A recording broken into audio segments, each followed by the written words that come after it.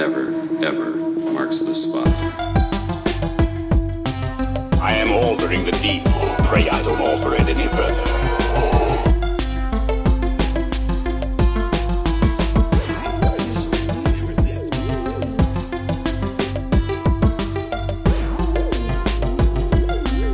What's your favorite scary movie?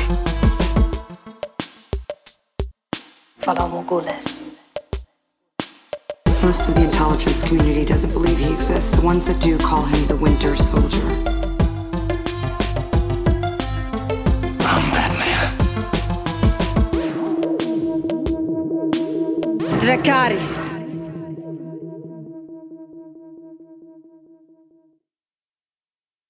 Hello, everyone, and welcome to this week's episode of the Top 5 Report, the podcast that asks all the hard questions. Where is Superman? Who is Superman? And I'll do you one better. Why is Superman? My name is Drew. I'll be your host for the evening. Along with me, as always, is my brother Peter. Hey, man. Here. Yeah, we got a lot of Superman to talk about tonight. Yeah, tell me about it. I don't know if you've been seeing this, but it has been nuts. The internet's going crazy. And this is great. What's really cool about this big story that we got to discuss later is that there's the issue of where your source is coming from. And we talked about that a couple weeks ago. Like, where's the source? Who's breaking this story? And James Gunn was very careful in saying, if I don't say it, it's not true. Right? So, and we'll get into this, but when all the Superman news that was dropping this week, all I kept saying was, where's James Gunn's statement? Where's James Gunn's statement? And it finally dropped, and I have it. So, but it's just kind of like, what we need is James Gunn's statement to solidify the fact of this. So, because that was really bugging me as I sifted through a lot of this. I don't know how you're feeling, but I don't know how you're feeling about this, but we'll get your review because you're the big Superman guy on the podcast. So. Yeah. I don't know if I've quite come to terms with how I'm feeling about this, but we can get into that later. So that's something to look forward to. But definitely a lot of crazy stuff going on and a lot of crazy announcements back and forth and stuff like that. So. Yeah. Well, anyway, we have a ton to cover. Most of it's one giant story, but we have a ton to cover. So. Why don't we jump right into what are we watching, what are we reading, and go from there? Sure thing. So let's see. This past week, I've really only watched two things. One of which was I watched the first season of White Lotus on HBO Max. Have you watched this series at all, Drew? No. So, okay, check this out. The show started. I watched the trailer for the original for when the show started, and I was like, I don't know. It just seems like a bunch of characters I'm not going to have any way of identifying with. Like, I don't know if I can identify with any of these people. So I didn't. And then all I kept hearing was how good it was. And then the new season hits and everyone's talking about it. I'm like, maybe I should give the show a go. So I think the show does have that sort of Big Little Lies problem where all the characters are like these super rich individuals at this like resort hotel in Hawaii. And it is one of those things like these people have so much money. I don't feel like I can relate to any of them. But the show does do a good job of giving you one or two characters who are really relatable, one or two characters who kind of you're supposed to watch the show and identify with. And if you watch the first season, you'll definitely be able to figure out who those characters are pretty early on. That reason for you not watching that kind of cracks me up because that's not what I expected to say, but it's totally true. I decided to watch this kind of on a whim. I have some coworkers who actually said that this series is really good, so I decided to check it out. And what I can say is the first season is 6 episodes, I believe, and it's a very quick watch. It's a pretty fun watch. Like, it's really engaging. It's kind of one of those things where you have a bunch of different either families or groups of people or individuals, and they kind of have their own little story arc. And as all those stories progress, the story arcs intermingle here and there. But my big gripe with it is I felt like it's a good series, that it's really funny, it's really smartly written from like a dialogue standpoint alone, but I felt like they didn't take things far enough, if that makes sense, because like the whole time you're watching, and it's a slow burn. It does, but all right. And it's a slow burn, and you feel like it's all gonna build up to like some really, really crazy dramatic stuff happening, or it's all going to build up to like a lot of crazy stuff, dramatic stuff that's going to happen. And that stuff does take place. I just felt like they could go so much further with what they had, you know? And I think I'm comparing it to shows like, oddly enough, like if you compare it to Game of Thrones, for example, I feel like Game of Thrones is a classic show that, or is a classic example of a show that just takes things as far as you can and puts these characters in situations that will have you on the edge of your seat and will have you loving or feeling like sorry for certain characters so much, but then also like hating certain characters so much. And like White Lotus, I feel like with the cast of characters that they had in this story, they could have really played that sort of stuff up. They could have given you something a lot more than what it ended up being, if that makes sense. And that's my one gripe, is they didn't push some of the dramatic situations to like as far as they could go. And that's kind of what I'm left with. But it was a fun watch. I will be checking out season 2 because like I said, it was a quick watch. It's fun. Like I'll probably be reviewing the second season soon. But that's just kind of what I was left with, was like, that was cool, but you could have just done more. So that's my thoughts on White Lotus. I don't know if you have any questions about that one, or if I should move into my next thing. Not yet, because I haven't watched the show. So yeah, fair enough. Yeah. So the next thing I was going to mention is I did finally start watching Wednesday on Netflix. So all right, the internet got to me. Social media got to me. I saw enough memes about it on Twitter. No, I'm just kidding. I actually have wanted to start watching this for a while. So I finally did. I'm about two and a half episodes in, so I haven't watched them all yet, but you haven't got the dance yet, have you? No, I've seen some of the GIFs from the dance and stuff, and it looks ridiculous, but I think the series is really fun so far. I feel like I feel like nowadays Tim Burton can be really awesome, and Tim Burton can be kind of subpar. And I feel like this is like a really good Tim Burton project that we're getting. I'm really loving like pretty much all of Wednesday's dialogue, how it's written. Like it's really cool and morbid, and it feels like classic Wednesday, you know, when she's referencing different serial killers or different like horror stories, and just like, I don't know, it's pretty intricate. I feel like her dialogue is pretty great. Yeah. I think the series does something really smart where Wednesday, I feel like her as a character, it would be so easy to say that she's a Mary Sue in certain ways, because I am watching the show a little bit and noticing that she's like almost really good at every single thing she does, you know, like she's a good fighter, she's a good fencer, she's really good academically and stuff. And I keep thinking about these things, but the thing is, that's her as a character, you know, she comes from the Addams family. She would have that sort of like, of course she would be classically trained as a fencer, you know, by like Gomez and Morticia Addams. And of course she would have like private tutors and would have like a really good academic upbringing and stuff. And so even though she does seem to be naturally good at a lot of things, I feel like that is true to the character.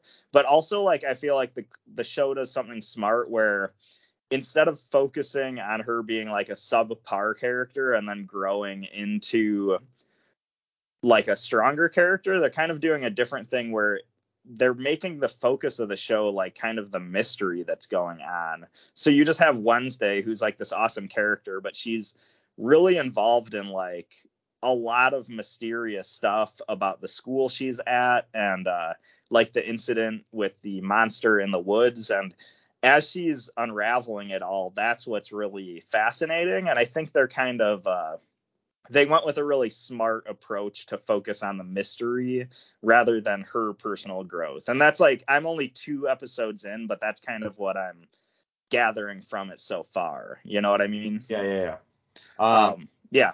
I'm a little ahead of you, so I don't want to say too much because I've been really enjoying the show. I'm not finished with the season, but I've been really enjoying the show for what it is. And you're right, this is a Tim Burton. Tim Burton does, and yeah, I agree that he has those, like, I don't want to say ups and downs, but that might be the best way of wording it. Where sometimes his stuff is like golden and sometimes his stuff is subpar. This feels like a back to form Tim Burton. Back to, like, when, you know, everyone was like, oh my God, Tim Burton's the best director on the face of the planet. That's kind of like what this feels like. Jenna Ortega is just, this is like one of those master classes in acting. I don't know if you ever noticed her blinking. She doesn't blink at all. I was gonna say, I don't think I don't know if you've I noticed can remember her blinking at all in this show. She was doing an interview and they asked her about the blinking thing, and she said she was just doing it naturally, like on her own, because she thought it was a good character choice. Yeah. Burton really liked it, so he asked her to keep doing it. If you watch, I read that she blinks 9 times in total on screen. So I thought that was really cool. The dance sequence, which you haven't gotten to yet, but you've obviously seen some GIFs because the internet's kind of taking it by storm. Cool interview with her talking about the dance where she pulled from. There's a episode of the Addams Family back in the 60s where Wednesday was dancing with Lurch, and she pulled some dance moves from that. She pulled some dance moves from. She was looking at. I don't remember there was a specific style of music that she was looking at for like music videos, and then she was digging through YouTube looking for goth dance parties and goth raves and stuff for certain dance moves. So she kind of like incorporated all of it together to create this thing, and it just works. That's awesome. The show's great. I can't wait for more. I'm, like I said, I'm a little ahead of you, so I don't want to say too much more, but I'm glad you're liking it a lot. It's Oh yeah, I was just gonna say it's cool that she's like drawing from classic Addams Family moments to like inspire her dance moves, for example. And I feel like that's one of the best parts of the series is that it does feel like it's true to the previous iterations of the Addams Family, and that's just awesome. The last thing I did want to touch on just a little bit is I do really love Nevermore Academy. Like, I think it's a really cool looking, like, just off the beaten path school.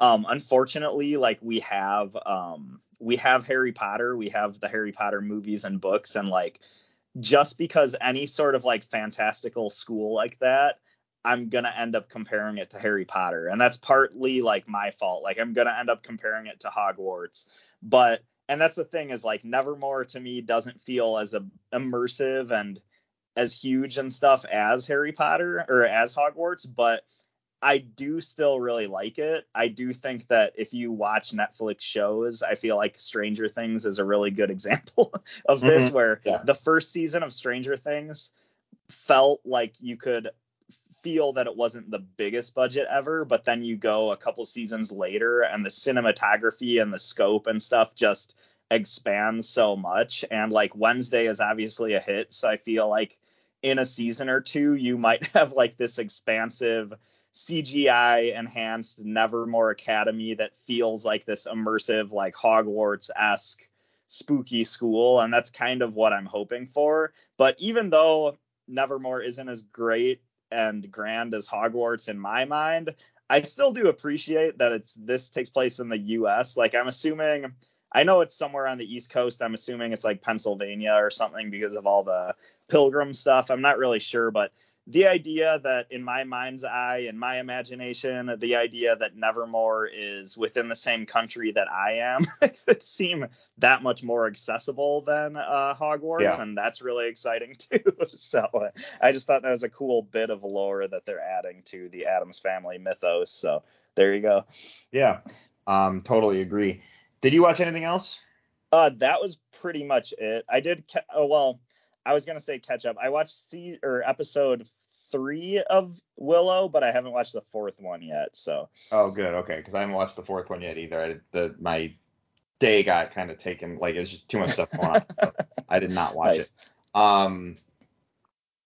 Yeah, so let's talk about Willow once we're both like kind of more current, if that's all right with you. Yeah, Just fair enough, because you kind of gave a episode 3 review last week, I think. Yeah. So So I have continued watching some more of the morning show. Really, really cool show. The catch with this show is that it's very, very, very heavy subject matter. Holy cow. If you don't know what the morning show is, it's an Apple show. Basically, it's a fictional. The morning show is a news show like the Today Show. So it basically follows this fictional news morning show crew that, tells the news and puts on this show. What makes this so heavy is that one of the characters at the beginning of the show gets Me Too'd, and they cover it the way that the media did. So it is very heavy subject matter. And watching this like fun workplace that was this like news, outlet become this like incredibly toxic work environment. And like some of it's like really, really cool. And some of it you're just like, oh my God, I feel so bad for these people. It's incredible writing. It's incredible acting. It's incredibly well done. It's just heavy. So like I've in season 2, I don't know how many more episodes I got, but I got to be close to the end of season 2. And it's just like, sometimes you just need a break. You know what I mean? yeah. The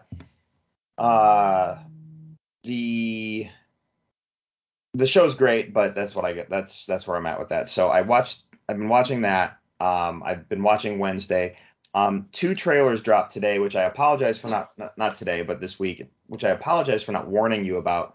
I might have watched them. It depends on which ones you're talking about. Normally you and I talk ahead of time, like, hey, Yeah. any trailers? Yeah, go watch this. First off, Legend of Vox Machina season 2 trailer dropped today. I have not watched that one, but now I'm pumped and I want to. You got to, and I will say, make sure you watch the Red Band trailer. It's awesome. If you don't know, Nice. Red Band means the rated R trailer versus the one that's showed to the general public. Watch the Red Band trailer. It looks great. It looks funny. The show drops on January 20th. So we're coming up. Holy cow, that's awesome. Literally a month away, man. So, yeah, I can't wait for more Vox Machina. So, and then the other trailer that dropped was Spider-Verse Part 1. Oh, yeah. Yeah, I checked this one out. Did you watch that one? Yeah. Okay. This one looks great. It looks like, hey, we're back into the Spider-Verse. So I'm just excited. We're all excited to see it. The hardest part about watching that trailer was there are so many Spider-Men Yes. in the trailer. Like, so many, it was hard to keep track. I watched the trailer twice to try and how many can I spot? And it's gorgeous. There's just so much. What do you think of that trailer? Because it was like exercise for my eyeballs. I almost don't know where to start. And look, I can't wait to see it. It was like, wow, there's a lot to view there. So. Yeah, no, it was a solid trailer. It looks really, really cool. I think one of the best parts of the trailer was like visually, it just did a good job of like showing how, like the first Spider-Verse movie, like this is or Ultimate Spider-Man movie, like this one is going to mix up different visual styles. Like certain elements are going to look like 2D and kind of comic booky, certain elements are going to look 3D, but it's going to be a feast for your eyes. And that's one thing that I just think is really important to remind us all of. But I think my biggest worry with it is just like what you said, there's a lot of Spider-Man. Like they go to that one dimension or universe or whatever. There's definitely at least one of the shots in the trailers where you see so many different versions of Spider-Man, and like that is really awesome. But my one worry about this movie is we have like Doctor Strange and the Multiverse of Madness. We had Spider-Man No Way Home. We have the Flash movie coming up. I'm a little bit worried that people are going to be on like multiversal overload in the next few years of movies, and that's my one worry. But everything else looks awesome. So it's almost just like knowing how much multiverse stuff is going on within like live action superhero movies. That's my only worry, is like we're just going to be on multiversal overload and we're going to be craving smaller, more like intimate stories by the time that this comes out. But everything else, like that's the only, it's not even a complaint, it's just a concern. And otherwise I think it looked great, you know. Yeah. All right. Well, I'm with you on that. It's just it's a lot of Spider-Man. Right. Yeah. All right. Well, let's talk about the news, shall we? Because there's a lot. There's like one big major story to cover, but it's all kind of wrapped around the same ball of stuff. So let's talk about the news, shall we? Yeah. So because it's all kind of related, I mentioned Vox Machina. That was actually a news story that I was able to tick off. The Spider-Man trailer. Yeah, right. Basically one giant big ball of nonsense. I do have one on its own story, and that is live action My Hero Academia movie coming to Netflix. I thought you'd be excited because I know you really like that show. No, this is great. There was a while, I'm actually really behind on My Hero Academia, but at my work there was a while where there was a group of there was 3 or 4 of us who were all watching the anime and reading the manga for My Hero Academia, and we used to converge every couple days in one of our offices, and we kind of had a My Hero book club going almost, where we talk about where we were in the series and what we noticed. And it's a really fun series if you're a big fan of just American superhero comics, because the creator for this manga puts so many references and homages to different American superheroes and stuff, and it's really, really fun to read through that series and find all the Easter eggs. But the idea of a live action American version of this series being made is something we would talk about all the time. We would always talk about which actor would play which character, and we had a lot of crazy ideas. So this is funny. I will say Netflix doesn't have I don't know if they have the best respected track record for anime adaptations, but I'm still going to be watching this for sure, and I'll still be watching this with a close eye. So I don't know if you have any thoughts on this one, Drew. Not directly, because I haven't watched the show proper. Yeah. But I know you're a big fan of it, so I was like, I'll bring that up because we'll see what yeah, you absolutely. say. So, all right. All the rest of the news is DC based. Like I said, it's essentially one giant story. And look, we've talked about this several weeks in a row. We have new CEOs. We have CEOs that who have not announced what their plan is. They're not revealing their plan to the Warner's execs until next month.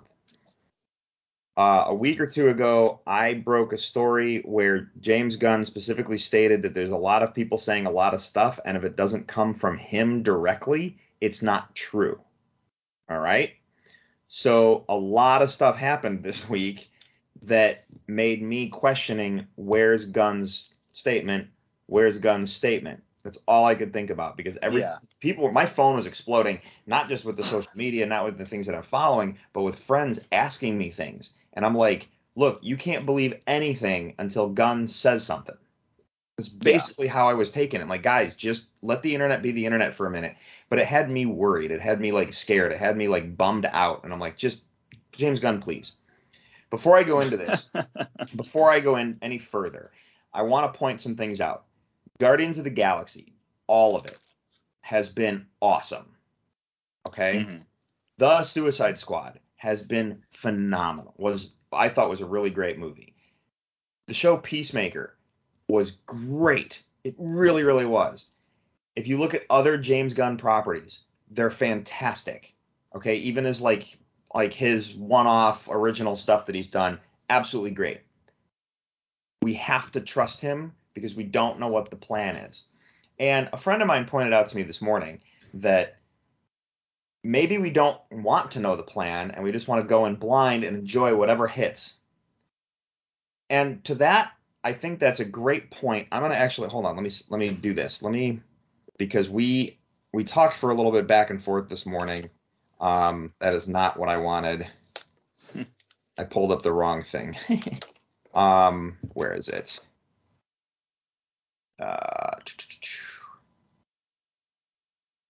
Yeah, I'm looking forward to a new mood for. I'm looking forward to the new mood for DC, and I'm excited. It sucks to have to go through the renaissance with social media. I don't know if I want to know the plan. If we're getting to get the same thing as Peacemaker, I'm in. I trust him. That's a direct quote from a friend of mine. The Nice. I really liked the way she said that because I agree with the I don't know if I want to know the plan, but knowing the plan I think will put a lot of us at ease. Do you know what I mean? Like, okay, I can calm down now. I have a direction of where you're headed. And I can just and the internet can do its grumblings on its own. I don't have to pay attention to it because you told me that I can relax. You know what I mean? So I think I Yeah. want to know, I think I personally want to know the plan for them to say, hey, we have this thing we're building. These are the first like 4 movies. Trust me. And this is the next this is a milestone for us. We're gonna do these couple movies, and then this is like kind of like how Marvel had their individuals and then did Avengers, and then some individuals and Avengers. If they came out and say, here, we got a couple individuals, and then we're gonna do Justice League or Justice Society or Teen Titans or something like a group thing. Oh, cool, we're building to something. I can follow the line, you know. So let's see what the plan is. That's what I gotta say. And I also agree with your statement going, it sucks having to go through this renaissance with social media. Absolutely. Because social media is wrecking this whole thing, in my opinion. Okay. So I do agree with the whole like not wanting to know the plan, but I also think like there's a really, because of the social media element, you really have to instill confidence in the audience. Kind of like what you're saying, like we need a direction to know, because if the audience is not confident with the final product, like I feel like you're just setting yourself up for disaster. I feel like Batman v Superman felt like that a little bit, where there was enough people who didn't like Man of Steel and for whatever reason weren't confident in the way that Zack Snyder was making that movie. And I know like You know what? some of the what's that? Let's talk about a more recent example and a show that told us that they had a $1 billion budget. Fair enough. But I guess like And I Batman v wasn't trying to Superman. I was not trying to make a jab at Lord of the Rings, but they told us some behind the scenes stuff that made us look through it through a different lens, Yeah. you know?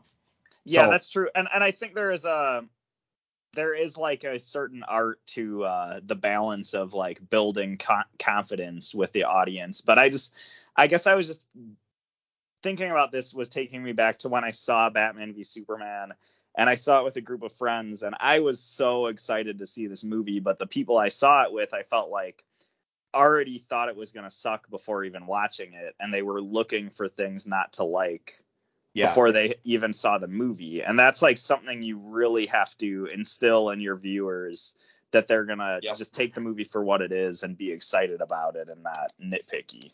Yep. All right, so let's dive real deep. So first, 2 announcements hit very early. 1, DC Studios reportedly scrapped a Batman Beyond movie with Michael Keaton. I'm still not 100% sure if this story is true or not, but apparently a Batman Beyond movie was in the works with Michael Keaton, and they scrapped it. That sucks, because that would have been awesome, but that doesn't mean we won't get to see that in the future. Right. You know, that just means right now it's not on the table, you know. It goes along with like they're changing a lot of stuff up, and a lot of this news is going to sting because they are going to be scrapping stuff, and it sucks, but yeah, hopefully the final product we get out of all this is going to be great. So yeah. hopefully. Then we get Wonder Woman 3 has been canceled. Yeah, I believe we talked a little bit about this last week, right? A little bit, but Wonder Woman 3 has been canceled. It's not going on, and now Patty Jenkins is actually speaking out, and it's like, all right, let's see. Okay. Patty Jenkins was reportedly given another chance to rewrite Wonder Woman, and she declined it. Told them they don't understand. Okay, so this is interesting. She refused the offer and packed her bags. Jenkins told them that they didn't understand what she was trying to do and sent them a link to a Wikipedia definition of character arc, which I thought was a little like, wow, you're definitely never working for DC again. But she did send out a pretty hefty statement, and I'm not going to read the whole thing, but there's something within the first couple paragraphs. I'll read at least, because what happens is she kind of explains some stuff, and then she goes into I'm so glad I got to work with the people. I got to work with Gal Gadot and Linda Carter, and she goes into all the thanking everybody stuff at the end of this. So I'll skip that part. But listen to this opening here. Sigh. I'm not one to talk about private matters, but I will not allow inaccuracies to continue. Here are the facts. This is important, by the way. I originally left Rogue Squadron after a long and productive development process when it became clear it couldn't happen soon enough, and I did not want to delay Wonder Woman 3 any further. When I did, Lucasfilm asked me to consider coming back to Rogue Squadron after Wonder Woman 3, which I was honored to do so. So I agreed. That's awesome, right?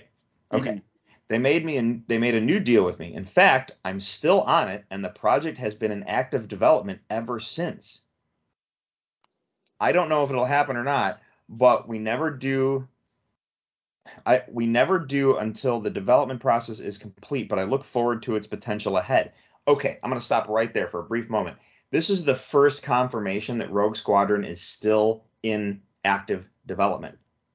Mm-hmm. So we've been in the dark about that. So I was like, whoa, that's huge. Then she goes on to say, when there started being backlash about Wonder Woman 3 not happening, the attractive clickbait false story that it was me, that I killed it or I walked away, started to spread. This is simply not true. I never walked away. I was open to considering anything asked of me. It was my understanding that there was nothing I could do to move anything forward at this time. DC is obviously buried in changes they're having to make. So I understand these decisions are difficult right now. I do not want what has been a beautiful journey with Wonder Woman to land on a negative note. I've loved blah, blah, blah. And this is where she goes into thanking people and working with the studio and all that stuff. So she's not like burying the hatchet so much, but it's just kind of like, I got some things I got to like point out real quick, Yeah. However, my big takeaway from that is, okay, thank you, Patty Jenkins, for laying out what happened, but you just gave us legit Rogue Squadron news. Yeah, that's awesome. So it helps me sleep a little better knowing I might still get the Rogue Squadron movie that we all thought was dead, to be completely honest. Okay. Then we hear the following rumors. And this is where, and I don't know if they're rumors, it's just this is what happens. Okay. James Gunn says Superman is DC's biggest priority. Right. Okay, cool. We got Henry Cavill back. Right? That's great. James Gunn says this. I'm in. All right. Statement from James Gunn that it's the biggest priority. James Gunn and Peter Safran are exploring the possibility of bringing Robert Pattinson into their wider DC universe. All right. Cool. From James Gunn's Twitter, James Gunn has confirmed that the recent reports and rumors about Robert Pattinson joining the DCU are false. Well, okay. That does seem like it wouldn't fit, so that it did kind of catch me off guard when you said the first part. So correct. So my brain went, this is where I started screaming, where's James Gunn's statements? Like we had the Robert Pattinson pop up, and I'm like, okay, he's a younger actor. Having younger actors means they can play the characters longer. That's went through my head. And then I saw he's confirmed that it's not happening. Awesome. Okay. Then we hear, and we heard a couple weeks ago that Ben Affleck has been asked to has come back for multiple Batman films. Right? Yeah. Then I'll come back to the Ben Affleck thing in a minute, but remember, Ben Affleck is rumored to have signed a contract for multiple films with DC. So everyone's like, he's Batman again, right? Well, then this week, Henry Cavill is no longer playing Superman. Like, literally, that dropped. Yes. Like, what is happening? Superman's our biggest priority. Henry Cavill is no longer Superman. Okay, James Gunn just said Superman's the biggest priority. And now the internet's telling me that Henry Cavill is no longer Superman. Where's James Gunn's statement? Okay? Before James Gunn could issue a statement, Henry Cavill issued his own statement. Have you read it? Have you seen it at all? Okay. Mm-hmm. I'll read it now. I have just had a meeting with James Gunn and Peter Safran, and it's sad news. I will, after all, not be returning as Superman after being told by the studio to announce my return back in October, prior to their hire. This news isn't the easiest, but that's life. The changing of the guard is something that happens. I respect that James and Peter have a universe to build. I wish them and all involved with the new universe and best of luck and happiness of fortunes. For those of you who have been by my side through the years, we can mourn for a bit, but we must remember Superman is still around. Everything he stands for still exists, and the examples he sets for us are still there. My turn to wear the cape is past, but what Superman stands for never will. It'll be a fun ride with you all, onwards and upwards. Class act response. Awesome that he did that. Yeah, absolutely. But it still made me beg the question, where's James Gunn's statement? James Gunn takes to Twitter. Among those on the state is Superman. In the initial stages, our story will be focusing on an earlier part of Superman's life, so the character will not be played by Henry Cavill. All right, that's statement number one. So this is then where James Gunn made a statement that he will be writing the next Superman movie. Okay, I think James Gunn's a good writer. I don't have any problem with that. But I just said that if you hire a younger actor, they can play the character longer. So if Henry Cavill is not playing Superman, we have a statement from James Gunn saying he isn't. We have Henry Cavill's statement saying that, sorry guys, I can't do this anymore, and we're moving forward. So we're looking for a younger actor. Okay. Right. As much as I'm bummed that we don't have Henry Cavill, I'm also kind of like, okay, I still want to see where this is going. I'm still curious. Help me out, but I'm getting concrete news. I really think this whole story is about letting the internet know how to sift through fake versus real news. Know your sources, if you will. So was the whole rumor about Henry Cavill being back as Superman, was that was just a rumor all along? Because I remember talking about that previously. No, that was The Rock fought to have it happen because he knew that it had to happen. Yeah. They fought to have him in the movie. After the movie released, Warner Brothers made the announcement, and then Warner Brothers made the announcement they were bringing in the new CEOs. I don't think realizing that James Gunn and Peter Safran were going to go have a big, let's have a big huddle and discuss what we're going to do with these characters, and came up with an idea that they haven't flushed. They haven't told everyone what the idea is yet, and it doesn't fit for Henry Cavill. It's just such a bummer, but I don't know if I feel like you have more he's back, and you're like, yes, and they're like, no, he's not. Yeah, and it's like 2 weeks later, they're like, no, he's not, and you're just, what the heck is going on here? So I know. What I will say though is if Henry Cavill can't be Superman, at least he can play Hyperion now. So that is some silver lining, if you will. Okay. There you go. Next statement. But we just had a great meeting with Henry, and we're big fans, and we talked about a number of exciting possibilities to work together in the future. I had just mentioned Hyperion, didn't I? I don't know anything. It just sounds like a really good idea. And I'm pretty sure James Gunn listens to the show, so he probably heard me say that. Oh, yeah. I think we already confirmed that a week or two ago. So. Yeah, because of the Lobo thing. Yeah, that's what it is. That's what it was. Remember how I said Ben Affleck is coming back to play multiple Batman movies, right? Mm-hmm. Statement from James Gunn. We met with Ben yesterday precisely because he wants to direct, and we want him to direct. We just have to find the right project. Sounds like Ben Affleck might be behind the camera for multiple movies and not in front of the camera. And the more I think about that, I feel like that might be the perfect spot for him with DC properties. Because, we all know Ben Affleck is a very big Batman fan. He's a fan of the comics, but I don't know. I feel like he's a phenomenal director, too.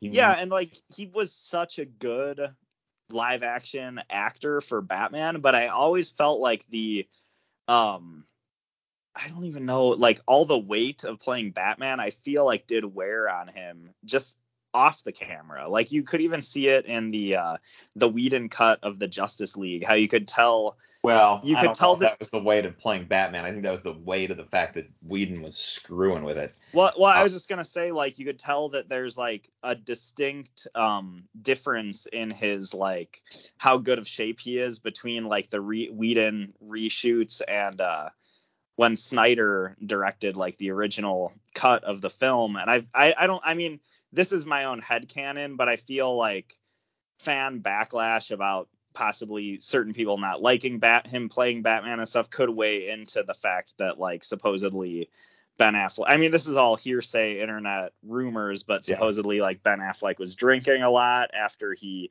stopped filming that movie, and then he had to come back for reshoots, and he had gained weight, wasn't in as good of shape. And it just seems like, I know he loves the character of Batman, and I know he's an amazing director, and it's like a lot of different things, and not just that Justice League stuff I was just talking about, a lot of different things I've seen over the years makes me feel like he might be more passionate about just directing it and being behind the camera when it comes to Batman, I guess. I'm just assuming a lot of things here, but that's just kind of what I'm getting from this, like reading between the lines and stuff like that.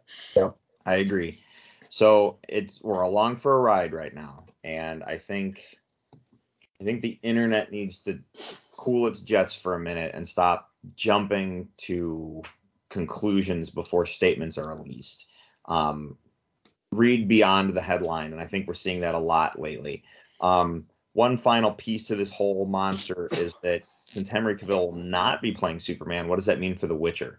Because he announced he's coming back as Superman, then said, I'm done with The Witcher because I have these commitments because I'm getting to do this thing that I want to do. And then so they put Liam Hemsworth in The Witcher, and now Henry Cavill is now not playing Superman, like literally like night and day. Like look what just happened. Netflix has no plans to change casting for Witcher season 4. Yeah. So did Henry Cavill just get fired twice? Like what? You know?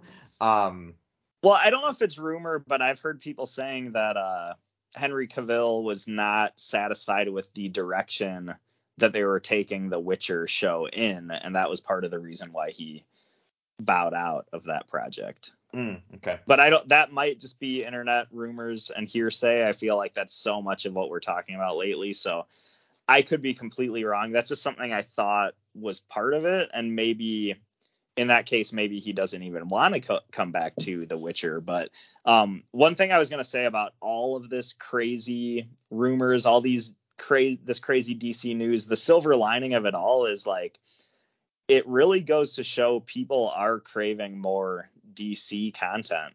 You know, like if there are all these rumors and everybody's jumping the gun and speculating and coming up with all these different hearsay reasons why Henry Cavill's back, Henry Cavill isn't back, like all this bull crap we're talking about, I feel like just goes to show people are still engaged and craving DC content. Like that's kind of where I'm left with it, which I think is probably awesome. Like that's probably the best way to look at all of this, you know? Yeah.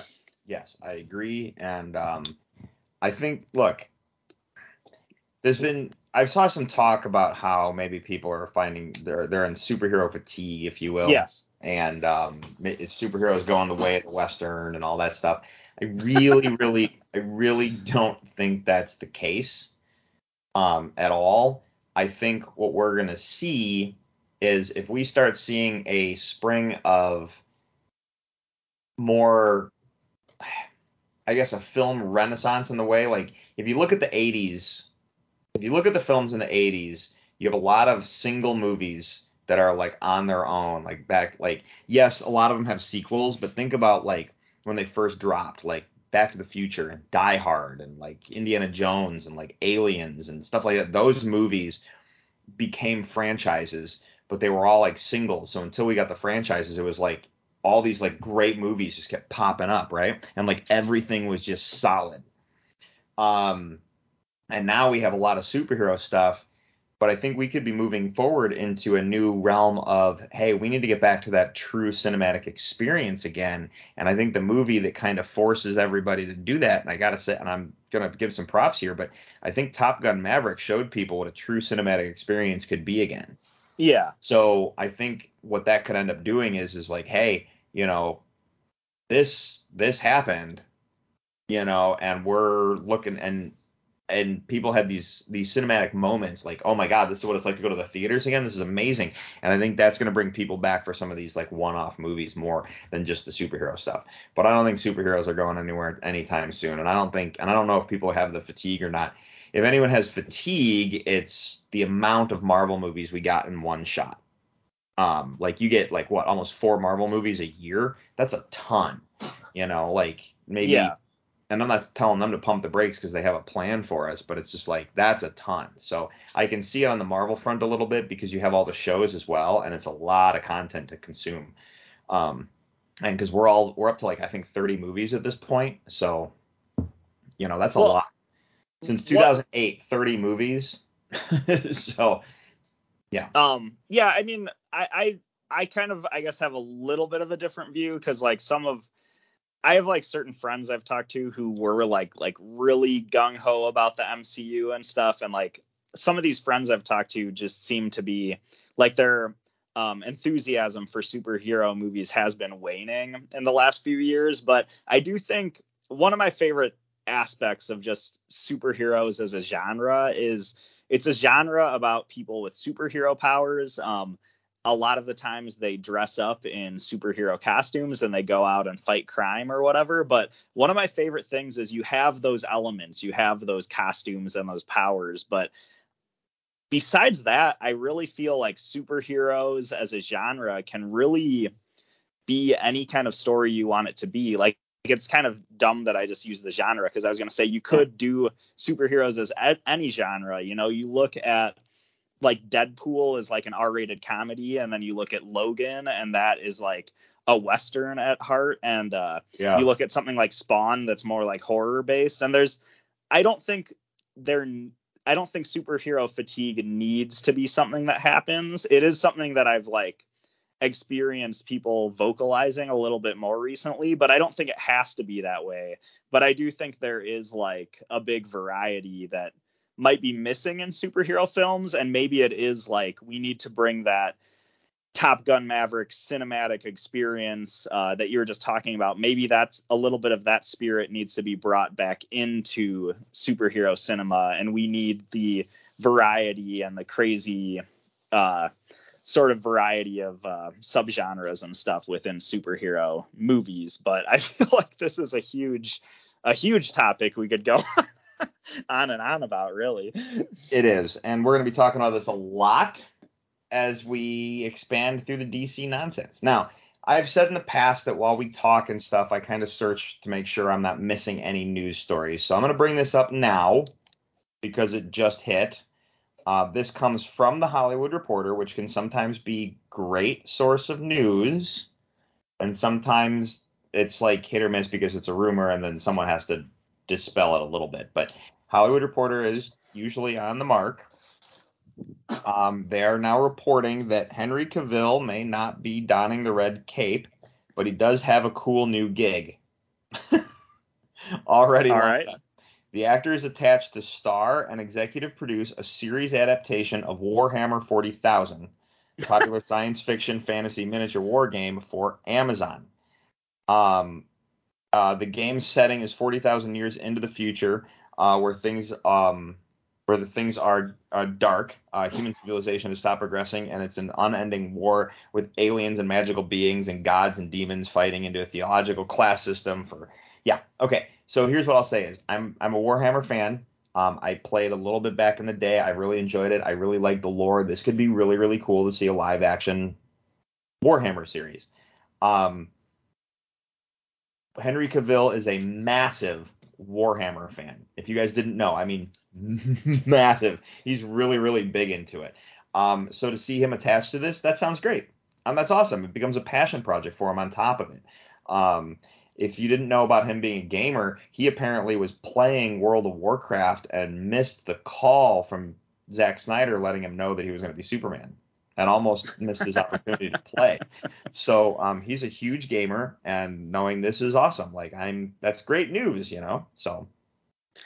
So many of the interviews that I've watched him talk about playing Superman, I never knew he was a big gamer, but I could always tell in interviews he would talk about playing Superman and going back to the source material and having to read all these like classic DC Superman stories. And you could just tell that he really enjoyed going to that source material. So I never knew he was a big gamer, but I could see it. Like, he seems like he kind of has that sort of like Joe Manganiello-esque, like, he's like this big Hollywood superstar, but he's secretly actually a huge nerd. So That's really awesome. I had no idea this was a thing. There's no reason why Henry Cavill couldn't be in the new Warhammer Amazon project. So sounds pretty interesting. And I also feel like we should have had a Warhammer movie a while ago, but hey, if we're getting it now, I'm in. That's awesome. Absolutely. So that's a lot of space alien craziness. Like, let's see it, you know?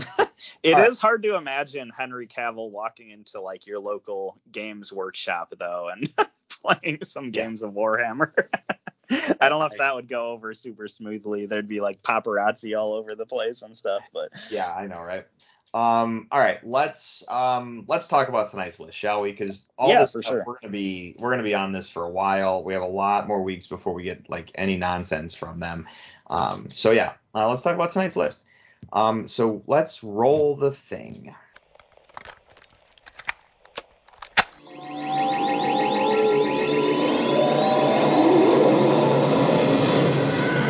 And now for the top 5.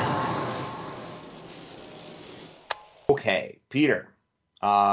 This was my pick. Yeah. And I basically watched a really amazing Three Musketeers trailer for an upcoming Three Musketeers movie that is going to be set in actual French language like it probably should be, because the whole story takes place in France during a specific, time period, and everyone will be speaking French. So we're going to see that version of the Three Musketeers, but the movie looks amazing. So I thought it'd be fun to do foreign language films because we've never discussed them. Now, the downside to this is that I wanted to try and watch Everything Everywhere All at Once before I sat down tonight, but I didn't get a chance to add it to my list. So this may have to be revisited at some point in the future. Fair enough. I really, really want to see that movie, and I really like, from what I'm hearing about it, like I'm willing to bet you that it is going to be the big Oscar upset for the Best Picture. Like they're gonna drop all this stuff, and Everything Everywhere All at Once is gonna be this like lingering thing that everyone's gonna go, what is this over here? Did that come out? Did that come out in 2022? It sure did. Well, I thought this was older than that for whatever reason. Well, it's been a long year, I think. it has been a long year. The Golden Globe nominations have been released for Golden Globe nominations have been released for their upcoming award show. Top Gun is on it for Best Picture. Everything Everywhere All at Once is on it for Best Picture. The one that kind of baffles me a little bit is Avatar: The Way of Water is on it for Best Picture. Movie comes out this weekend. I know a lot of people get to see it early, but I was like, that's interesting that it's going to make the cut already. So, like, clearly they were that blown away. So, yeah, we'll see. Anyway, I have one honorable mention. Okay. I actually have two. I think. So. Yeah. No, I have two. Oh, okay. Yeah. I mean, I usually write all my picks next to each other. I didn't think it'd be a big search to find both your honorable mentions. No, me too. But it was literally the teetering. Like I was looking at my short list. I gotcha. I was waiting to start the show, and.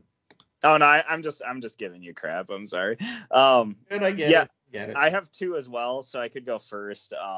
Yeah, you have to. I will say a lot of my picks are movies we've talked a lot about before. I guess the silver lining to that is I won't have to go on and on about a lot of these, but I also do have a couple anime movies on my list, just because they count as foreign language films. Yeah. So I thought, why not? So my first honorable mention, I actually went with Ninja Scroll. A big reason why this is an honorable mention, though, is I don't know if I've ever watched I think I've only watched the dubbed version. So I don't know if this one even counts, but I think Ninja Scroll, I don't think it's the best anime movie ever, but it's like a really classic, off the wall, crazy action one. I remember watching this in high school. Drew, I'm pretty sure you introduced me to this movie, and it was just, at the time I watched it, it was like one of the most badass things I've ever seen. It's super imaginative. It's really action packed. The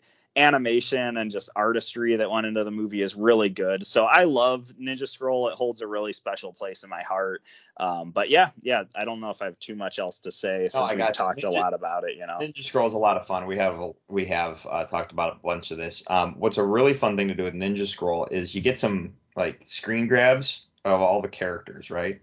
Except for the main character. You can't choose the main character. That's got to be like off the table, right? And you watch it with a group of friends and you tell everyone to pick a character who they think is really cool. And in terms of like commentary, because sometimes when you watch with friends, people talk and ask questions and make jokes and laugh and stuff like that.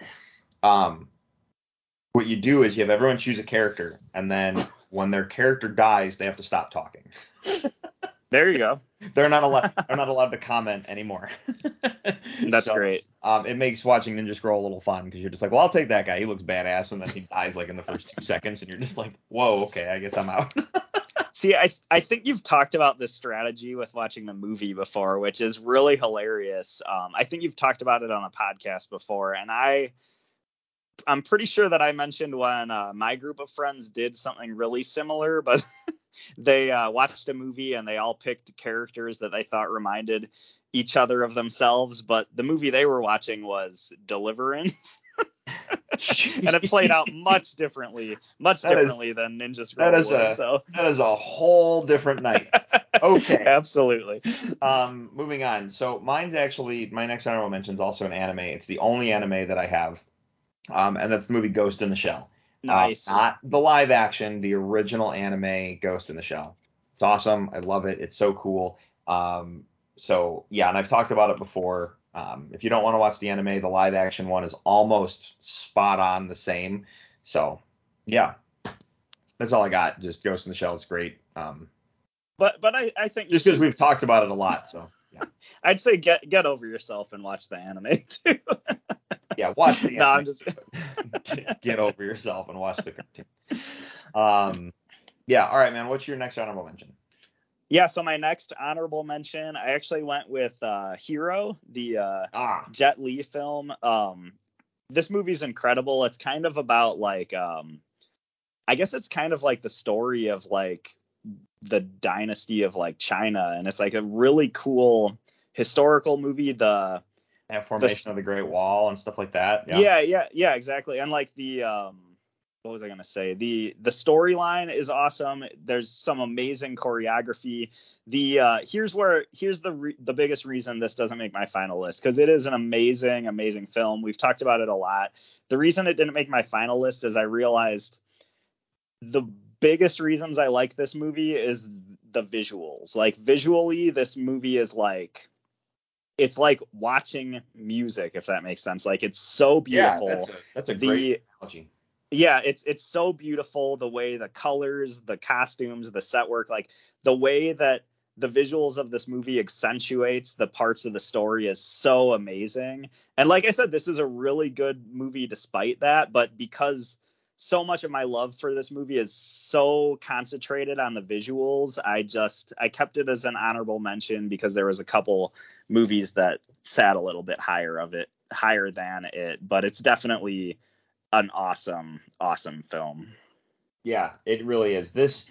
Yes, it shows, it's kind of like it's almost a historical epic on the dynasties of China and the formation of the Great Wall and the why and all that stuff, and it's wrapped around this like complicated love story that, you know, really like gripped the nation kind of thing. It's really, oh my God, the choreography, the fight scenes, the watching music is probably one of the coolest ways of explaining it, man. That's awesome. And then in like true martial arts fashion, there's things that get some of the stuff gets a little ridiculous in terms of like laws of physics and stuff. But by the time like, and I say that not because of some of the wire work martial arts stuff they do, but like when the guy's defending the one, I want to say it's a school, and they're getting all the arrows shot into the building. Yeah. And he's just defending from these arrows, and it's just non-stop unloading of arrows.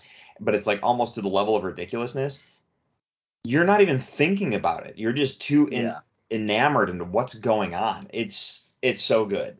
Yeah, Hero's phenomenal. So I do like when they stretch, like in martial arts films, when they stretch the laws of physics like that, though. I always think that's really fun, and it doesn't always work with like your sort of like modern day gritty sort of crime stories. But when you go to like a more historical or more fantastical movie like this, I think it works really well because you're making it more of a fairy tale. You're romanticizing the action by stretching the physics, and that's always just really cool. Yeah. All right, so my final honorable mention of the night is Shaolin Soccer. I don't know if have you ever watched this movie? I still haven't seen this one. I need to watch it. I've heard great things. I've talked about it before, so I won't go too deep. It's essentially everything you'd want from a sports movie about soccer, set in Japan. But so it's a Japanese.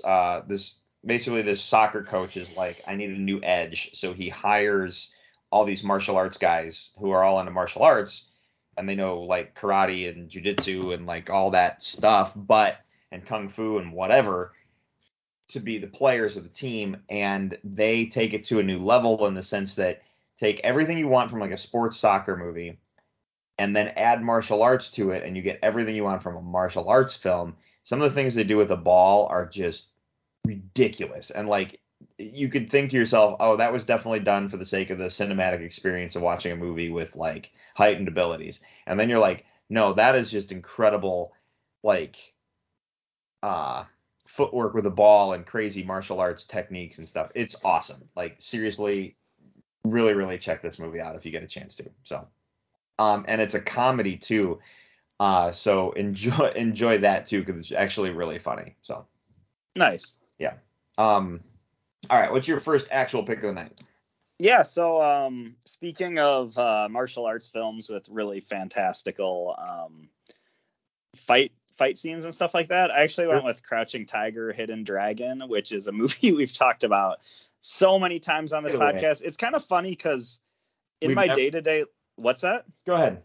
Oh, in my day-to-day life, I don't really talk, like I never interact with people talking about this movie, but on the podcast, we've honestly talked about this movie quite a bit. So I don't have to go on and on, but this is another movie that I feel like this came out when I was in like junior high, and I remember renting the movie and forcing the rest of my family members who were home or whatever to watch it with me. And I just thought it was awesome. It's like a really cool... it is a fairy tale. There is the love story in there. There's like a lot of really cool action. The whole plot of the movie circulates around this like magical sword that everybody's fighting over, which that always captured my imagination. And it was just like such a badass film. And it delivered on that sort of like action sense and fantasy sense that my teenage mind was really craving at that time. But it also is a beautiful film when it comes to music and cinematography. And this was an Oscar contender the year it came out. So great stuff, Did it win? It was up there. I know it was nominated for Best Picture even. I don't know if it actually won, but yeah, it won a lot of awards. I mean, I could try looking it up really quick. It's very fast to look it up if you didn't know. But keep talking. Unless you were done. Oh, if you're looking up. Yeah. Yeah. Crouching Tiger, Hidden Dragon. I got nothing. You got nothing? You caught me off guard. Entertain the people while I look this up real fast. No, it did not win. Fair enough, but it did win, and it did win a lot of awards that award. Yeah, it was one of those things like at the Oscars, I remember it was like every other award Crouching Tiger was nominated for something, which was kind of insane, but yeah. All right. So my next one, I can make it quick. Unfortunately, I'm going to throw it back to you, but my first one for the night is Hero. Nice. So before we go any further, just to let you know, some of these movies we've talked about before, even though they're foreign language films. And it's interesting that we've talked about some of these things and we've never done foreign language films as a list before. So yeah, I think that's interesting. So yes, Hero, phenomenal movie. We don't need to go too far into it. So unfortunately that tosses it back to you, man. So yeah. So for my next pick, and we're probably going to match a bunch, by the way. Yeah. For my Maybe. next pick, I actually went with The Orphanage. Have you ever seen this one, Drew? Yes, this is a hard sit. So this is like, it's a foreign film. I believe it's Spanish. It's Guillermo del Toro produced this movie. He actually didn't direct it, and I feel like that's a common misconception. But it's like this story of Tim Burton directing Nightmare Before Christmas. absolutely. But this movie is like, it's the story of like this woman taking her family to this orphanage that she grew up with, and when they go there, her son starts like more or less befriends a ghost or an imaginary friend, or like what exactly is it? And there's a lot of mystery involved, and there's a lot of scares, and it's scares in the sense of we're dealing with something supernatural. And it's kind of like, I actually looked this up and I was kind of surprised because the movie's rated R, but to me, I don't remember a lot of violence or really adult subject matter. To me, in my head, this movie is just a really classic horror story in the sense that it focuses on the scares and focuses on the story, and you're dealing with ghosts, and you're dealing with, it delivers on the scares without having to deliver a lot of gore, I guess is what I'm saying, in a nutshell. And I think this movie does, like, I do understand why people think that Guillermo del Toro directed this, because his footprints, I feel like, and it might be just coincidence, maybe it's, because it was directed by somebody else and he produced it, but it feels so much like a Guillermo del Toro movie where it has the scares and the fantasy elements, but when it really comes down to it, it's a story that makes you think, and it really it leaves you in this pensive mood, and it's really sad in a lot of ways too. And I think it's just one of those like really beautiful, sad but also scary movies, and everybody should definitely check this one out. It is scary, but it's also, it doesn't make you feel like crap in a lot of like other in the way that a lot of other horror movies make you feel bad while watching. The trailer for this is terrifying. Absolutely. This is funny that this is a movie that doesn't come up with in other horror movie Halloween conversations we've had, but the trailer for this is terrifying. So and it's really unique too. Like, it's not your typical horror movie, because you're right. I like never hear people bring this movie up, but it's really, really good, Yeah. All right. My next one is on the other side of the coin. This is the movie Life is Beautiful. Oh, awesome. This is, have you ever seen this? Peter, have you ever seen this? Oh, sorry. No, I've seen it, but it's been a while. Okay. No, sorry. I missed what you last said. I turned my head and coughed. So I got bad. But Life is Beautiful. It's an Italian film. It's about essentially about a dad who all right. So you have a family that is trying to escape / not be separated during the events of the Holocaust. And it's basically this dad trying to do everything in his power to keep his family happy and not focused on the nonsense that's going on in the world. And he's trying to kind of distract them and keep them entertained, where he's keeping everything kind of bottled up. Like, no, don't look over there because that's the bad stuff. I want you being happy, enjoy your childhood, enjoy your life. And it's him doing everything he can to protect his family from the craziness in the world. It's a wonderful, charming, amazing movie. So well done.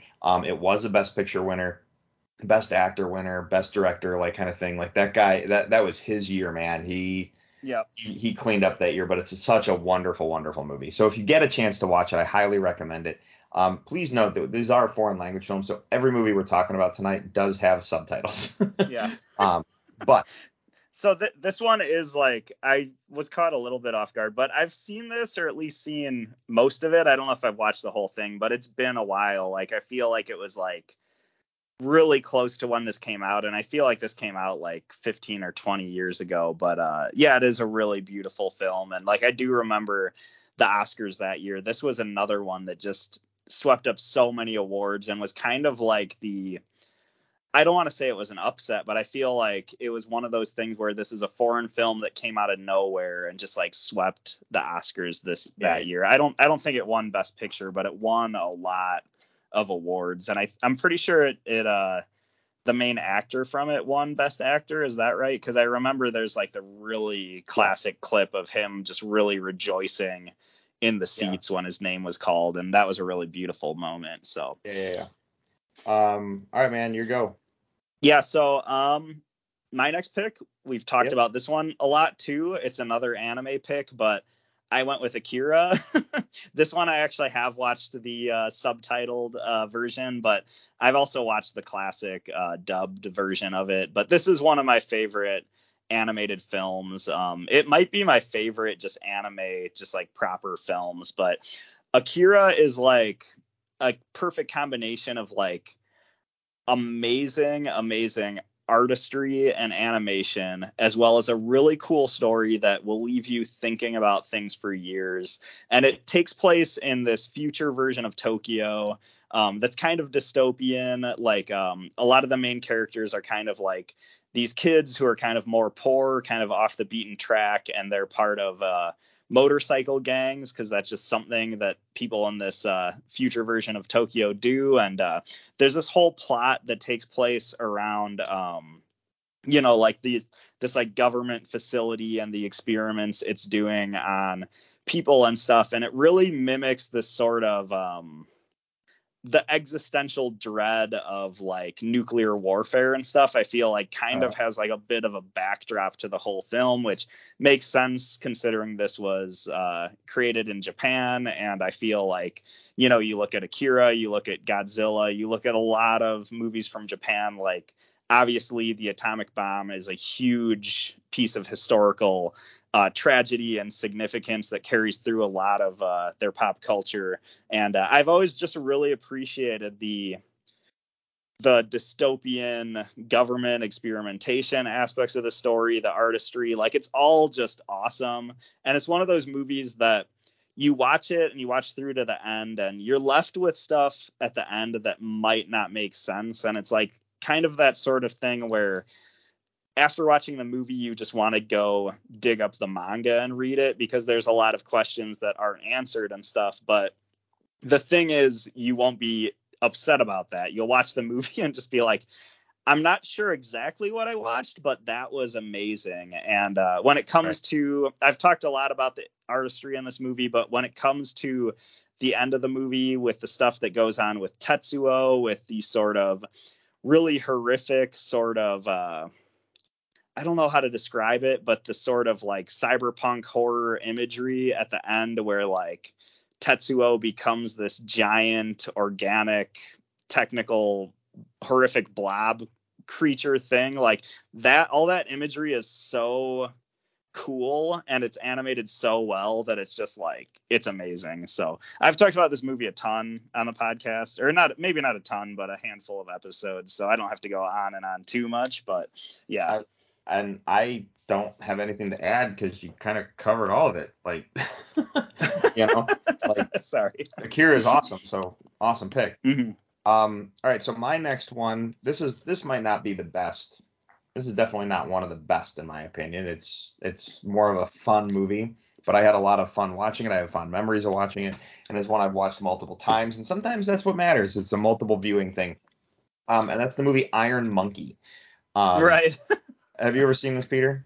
Yeah, this almost made an honorable mention actually for me. So. This movie it's a martial arts film, and it's essentially the Iron Monkey is basically kind of like a superhero crossed with Robin Hood. Yeah. He's like that. He's that superhero that's trying to do good, but he's also trying to rob from the rich and give back to the poor and whatnot. And then the people who like have the rich who have a problem with him doing this send their assassins at him, and then it's just martial arts amazingness. But there's some great wire work in this. There's some really cool fight scenes. There's some really cool like martial arts stuff in general. But then the story is just kind of fun and everything. So I've just had a lot of fun watching this movie. So yeah, Iron Monkey. Yeah, it's a really cool movie. It's really funny. I think this movie is the perfect balance between like, it has like slapstick humor, like some of the humor and especially the physical humor is really really goofy, but then at the same time, like there'll be something that happens in a fight scene that's like so silly and goofy looking, but then 2 seconds later you're just like, well, no, actually, this is really badass. Like, I really like watching Right. this intricate martial arts work, and it's a cool balance of that. And then the other thing is, like, if you watch the English dubbed version of Iron Monkey, I feel like the voice work in the dubbed version of this film, some of it is just such like goofy sounding voices, and it's kind of like self-aware, as in like, this is a big silly movie, so we're going to use big silly voices for certain characters. And that's always really funny too. So Yeah. All right, man, what's your next pick for the night? yeah, so for the next one, another one I've talked about a lot, but I went with the movie Old Boy. This is an awesome Korean. It's originally a Korean action movie. There is an American version of it as well. I haven't seen the American version. I imagine it's actually probably pretty good. The American one, I think, stars it's like Josh Brolin and is it Elizabeth Olsen? I might be wrong, but I feel like it's somebody like that plays the main girl in the movie. But this movie is a crazy story of revenge, and it's one of those things that's hard to say too much about, but it's like kind of about this guy who gets taken captive, like unknowingly, like kind of kidnapped and forced to live in this mysterious hotel room for like months on end. And he finally gets out, and he starts unraveling the truth of like why this was done to him and stuff. And it becomes this really intricate, dramatic revenge story that plays out.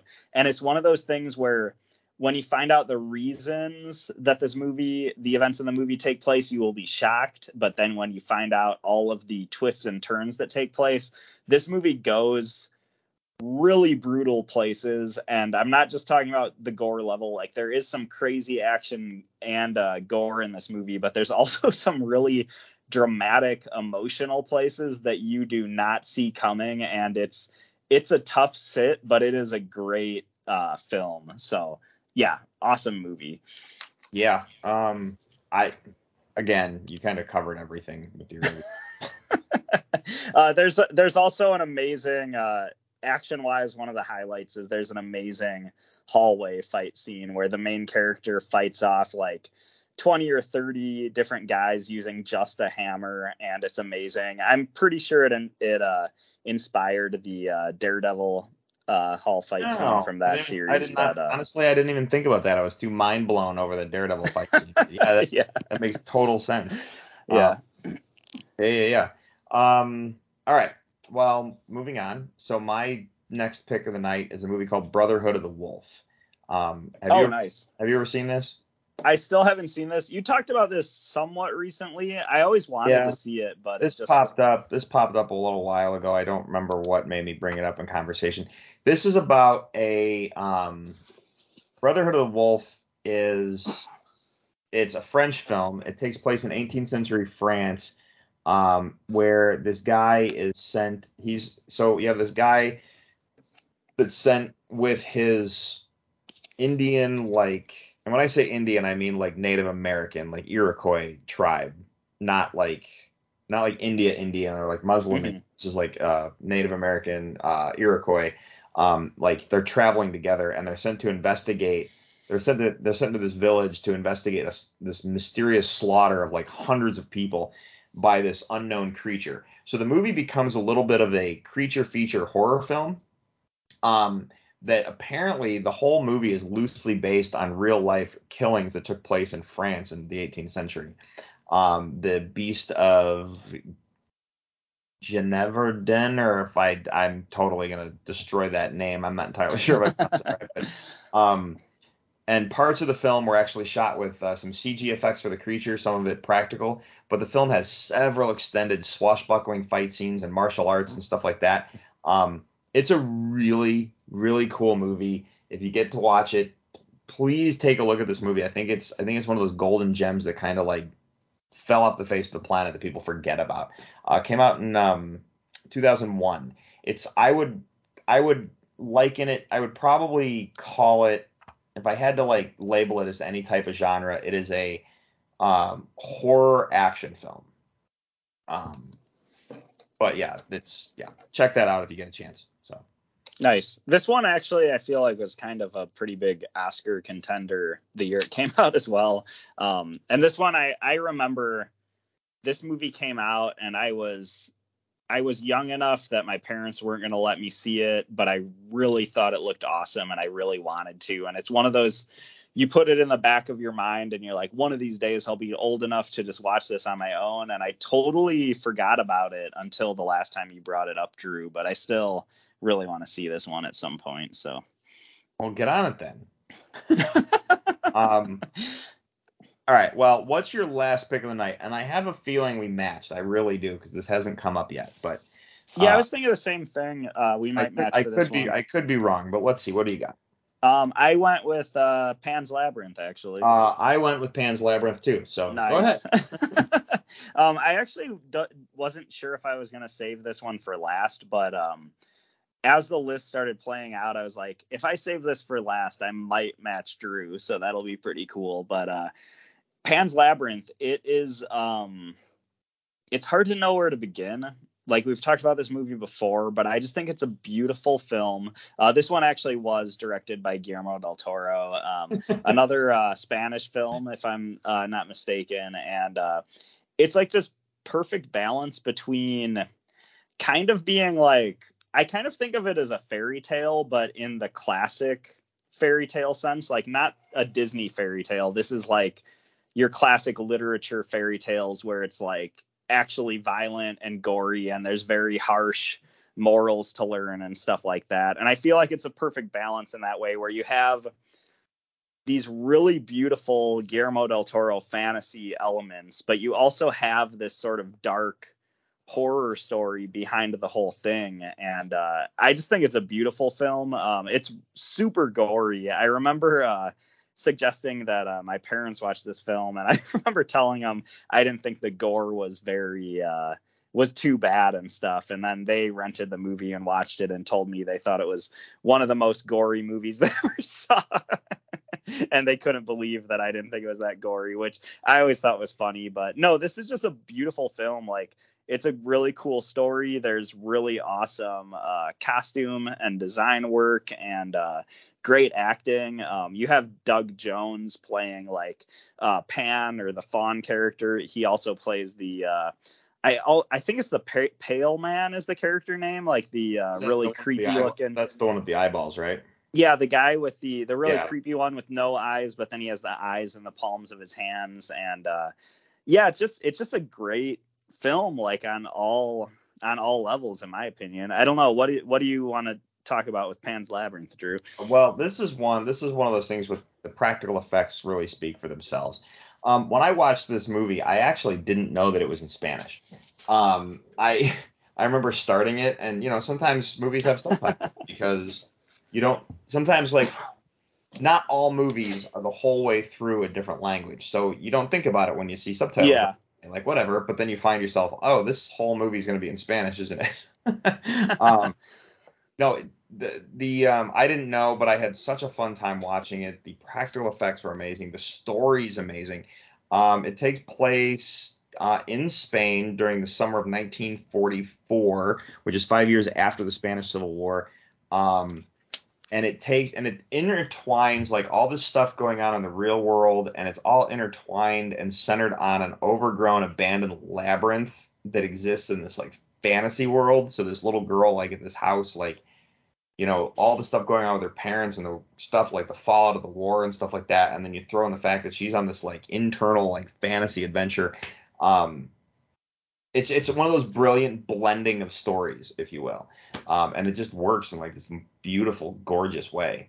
So, yeah, it's really interesting. There's, like, part of me that wants to rewatch it, because you were talking about the plot. I was just kind of thinking, like, it makes me wonder if all the fantasy elements were really there, or if it was some weird, like, coping mechanism for the girl and all the trauma of her family life and stuff like that. I kind of want to watch the movie through that lens, but No, it's an awesome film.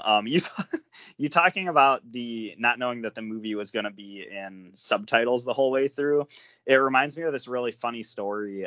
One of my buddies back in the day used to work at Blockbuster, and he was telling me about how one time he was at work and some guy was going to rent Pan's Labyrinth, but he asked him at the desk. He said, "Is this movie in subtitles?" And my friend was like, "Yeah, it's a Spanish movie, so it has titles the whole way through." And I guess the guy got pissed. He was like, "Well, I don't want to read a whole movie. I'll go find something else."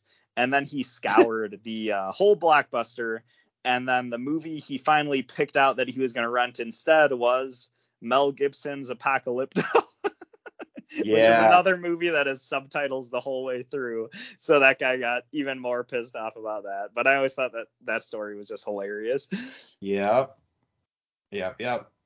All right. Well, this brings us to the end of this list.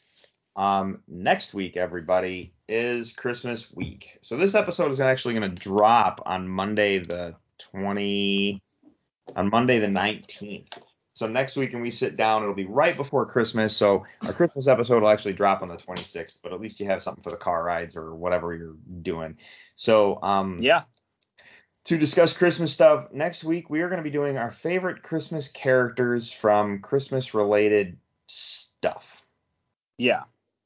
So whether that's movies, television, books, fairy tales, whatever, our favorite Christmas characters. It'll be fun because that sounds like kind of a unique thing that we haven't done yet.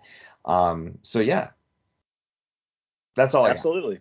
So yeah, why don't we close this episode out and toss this one in the can if you're up for it, Peter? Yeah, absolutely. Everyone, do us all a favor. Check out our website, top5report.com. There you'll find links to all of our social media, Twitter and Facebook, along with a link to our email, top5report@gmail.com. You can interact with the show there. Hit us up on our social media. Either way works. We are on Google Play, iHeartRadio, Stitcher, Apple Podcasts, Amazon, and Audible. You can subscribe to us in those places. If you do, you will not miss a single episode. You can also leave us a review. We love those 5 stars, but we understand criticism because it helps us get better and it makes the words we say feel important.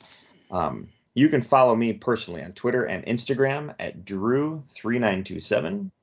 Peter, what about you?